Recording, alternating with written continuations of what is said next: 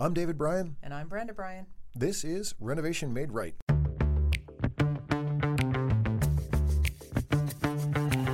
If you're considering a remodeling project now or sometime in the future, Renovation Made Right is your single source to help guide you through getting the project you want and an experience that you'll enjoy.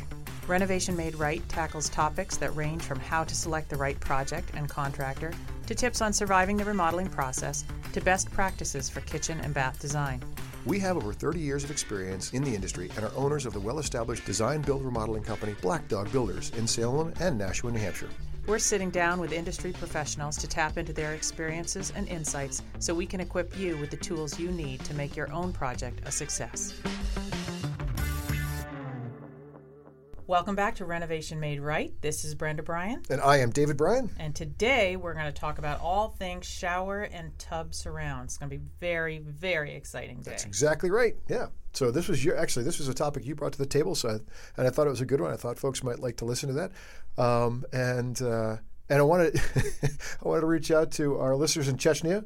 We found out we have listeners in Chechnya and say, give you a nod. Thank you very much. And Meryl, our ultimate producer here, tells us that geographically we're getting some reach. We're which I don't understand at all. Yeah, Australia. I do have one relative in Australia. Australia. You know what? Lockdown is helping us a lot, I think, because people are just bored, right? Like they've run out of all their podcasts and now they're just. I don't know that it's that. I'd like to not think that we're a default position. I'd like to think that people are racing toward our podcast because of the information we bring. Yes, you can think that. And because that you're mean to me on the podcast, and that people like that. People like it when they people do. Are abusive on the flagellation podcast. on the podcast. Excellent. Right. Okay, so let's get into it. All right. So, what are your thoughts? Well, my thoughts today is I want to talk about the various budget categories that we can fall into.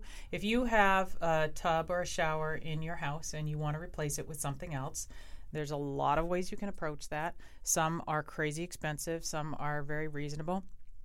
And I just want to go over the thought process there and why you'd make one decision versus another. So in both our showrooms, we've sort of set up displays that sort of step clients through good, better, and best. And I think that's the way a lot of people, it's an easy way to think about the purchasing of something, whether it's an appliance or a vehicle or a bathroom. So kind of working with that construct might help make this conversation make more sense to people. Right, exactly. And when we talk about good, better, or best in anything, be mindful of the fact that when we start at the good level, we're never going to promote or talk about something we feel is a subpar product that's just never going to give you any utility or any value, right? So we want to get you from A to B. It's like a vehicle purchase, right? We want you to safely get from one place to another and do it efficiently at a low cost. That we consider good. Right. And so we're going to put that. No jalopies. Right. So we're going to put the entry level part of that conversation at the good level. We're going to start that by saying typically we're going to look at fiberglass or acrylic kind of a product, right? That's generally where we see.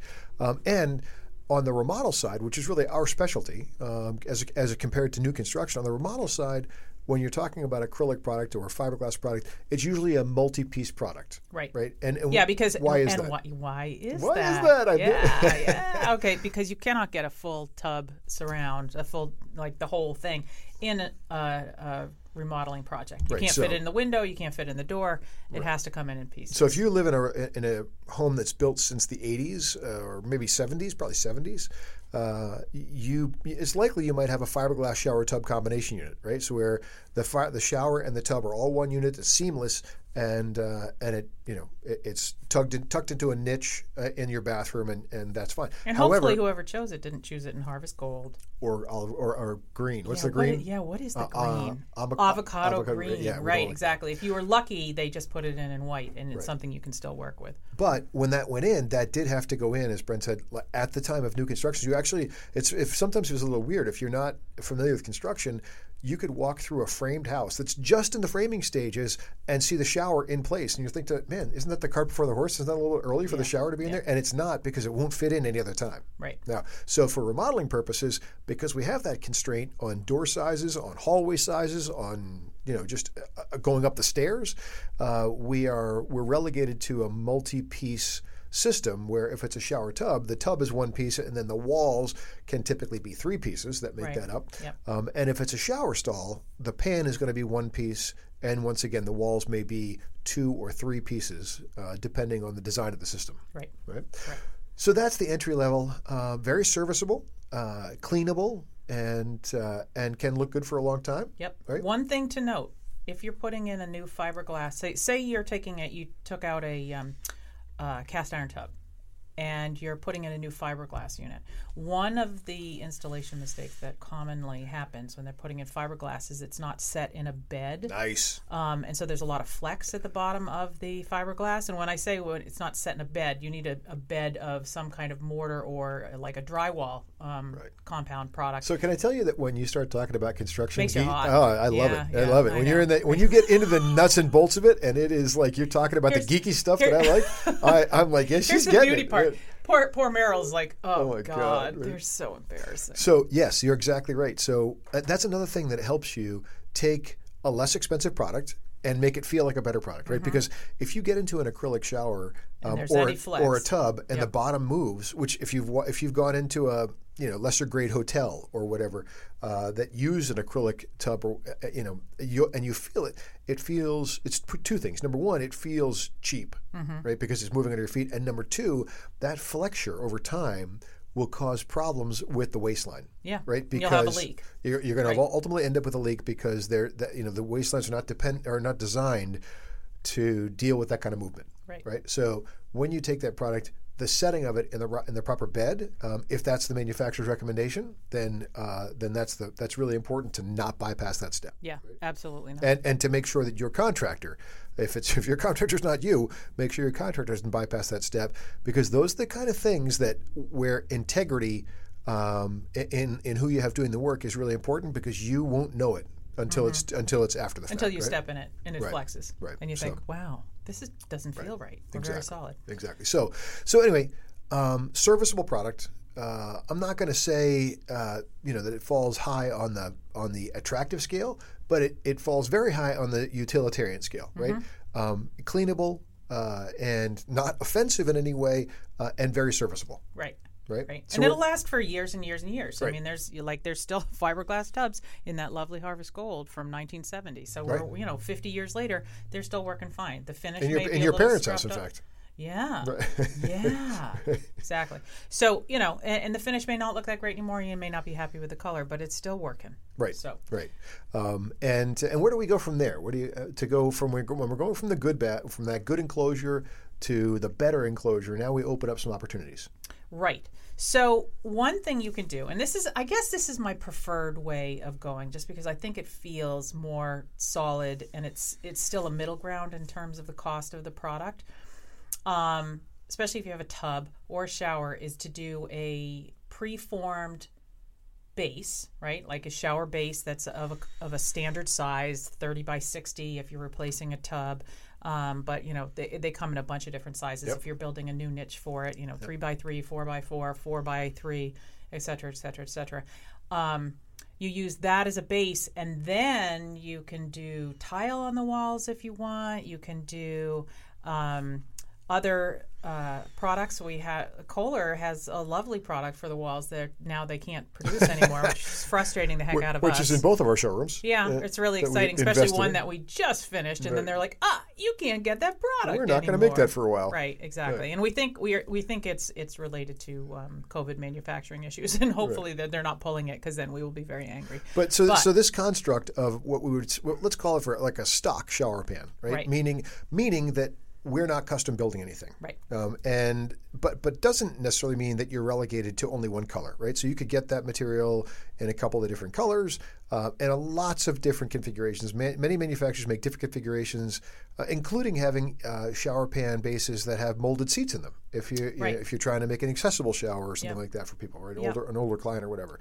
But when we put that pan in, it's not forcing us into one look like a fiberglass shower tub combo, right? That's going to look like one thing. They're never going to look any different. Mm-hmm. When we put the pan in, like you were saying, now you have a lot of options in the variety of things we do to the walls, right? And can make the walls look more sort of quote unquote custom, but not at the full custom price, right? Exactly. And because part of the biggest part of a custom shower is the cost of a custom pan. Absolutely. And the walls are pretty straightforward. In fact, that could even be a DIY project, right? You could put in a pan and tile the walls yourself. It's within a lot of people's scope. Right. And so let's talk about that for a little bit and talk about the different, like help people understand why the pan's a big deal, right? And I'm going to back up briefly and talk a little bit about the progression of that pan technology over time. When we first started doing custom showers, which we do a lot of, we would actually go to a fabricator and have them custom make a shower pan out of copper. So we would frame the space, right, and then we would get all our dimensions, and then they would make out of copper sheet material a custom pan that would have soldered seams, right? So you're making something that's theoretically waterproof, and then we would pour concrete in that, and then we would work from that to make, and then have to put material on the walls. That ultimately all these things we're doing, we're trying to ensure that there's never a time when you look up in your living room and see a water stain because your shower system failed. Correct. Right. So, but very expensive. But very expensive to do, and so that's the other reason why I just want listeners to understand. And the same thing is true even today. Whatever technology we're using, there's been a lot of technological advancement, but all of it is going toward making sure that if we have to do a custom pan, even using these new materials and new technologies, it's never going to be as bulletproof as buying a pre-molded shower base that's designed for this application. Right.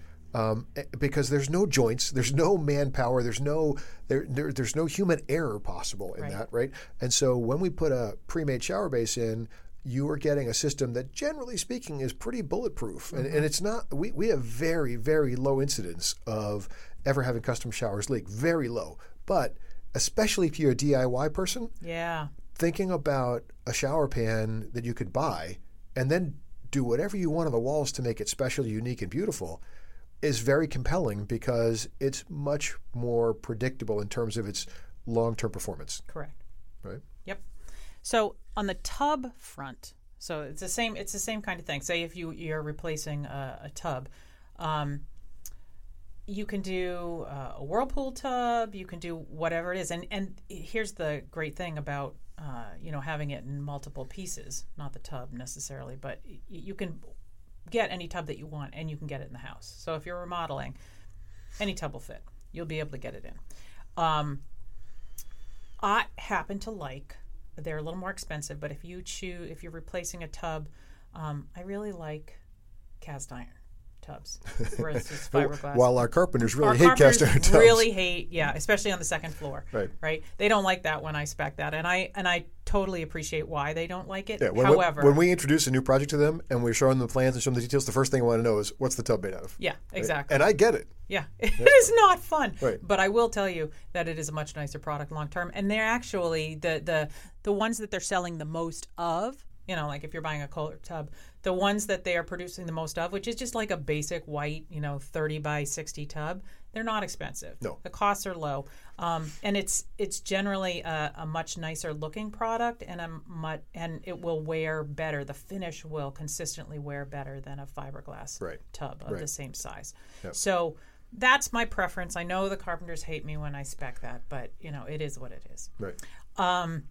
And then, again, same thing. What you do on the walls above that, you can make it a lot of fun. You can do, a unique kind of tile. Again, you can do, there's some pre-made manufactured one-piece units so that you don't have to worry about grout that gets dirty. Yep. So you can do a lot of things. There are some things I want to point out. If you're doing tile and you're choosing grout, not choosing white grout helps. If you choose like a medium tone grout to even a dark grout, mildew will still grow. You just won't know it's there. So if you do, say you do a white fun tile or some kind of decorative design in texture, and you put a dark gray or a black grout in there, it looks fantastic, and you won't even know the mildew's there. I mean, you should clean your shower. I'm not saying you shouldn't do that, but my point is that it won't be quite so obvious, and you won't have to use quite so much bleach as you would otherwise. Absolutely. And so let's also talk a little bit about the difference. So we jumped past from our stock shower pan to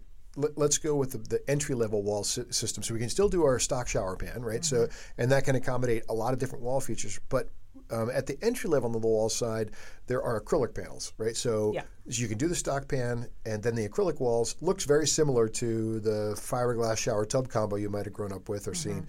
But then you can move to a solid product, and there's a lot of different manufacturers that make these sort of solid, more durable products, and they're almost more like kind of Corian type product. Right. I know you're using the word Corian, that's sort of a dated material. We don't see much of it these days, except in commercial work. Much to DuPont's chagrin. Right, exactly. But one of the things that's nice about it is it's the same product through and through, so it's very durable, very cleanable, and holds up great. It's pretty bulletproof, and comes in a variety of colors, with a variety of sort of accessories and details to it, right? Yep. But no matter what happens, you're still working within their when I say they, the manufacturer's construct. So if it's going to be in certain sizes, and that's it. And if you don't like the way they deal with their seams, right? The panels, the systems will come in panels, and every manufacturer chooses a different way to have those panels touch each other and create the seam, right? If you don't happen to like their trim detail, tough luck, that's the way it works. If you don't like the way their soap dish is molded, tough luck, that's kind of the way it works, right?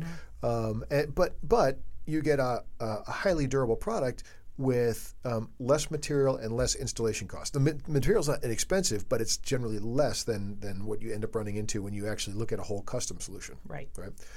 So that's another consideration for folks to look at. So there's manufacturers like Swanstone makes a product that does that serves that purpose, and there are many, many others out there that are sort of solid surface or sort of synthetic product wall systems, right? Yep. And then once you move to the tile solution, it runs, sky's the limit in terms of what you can do.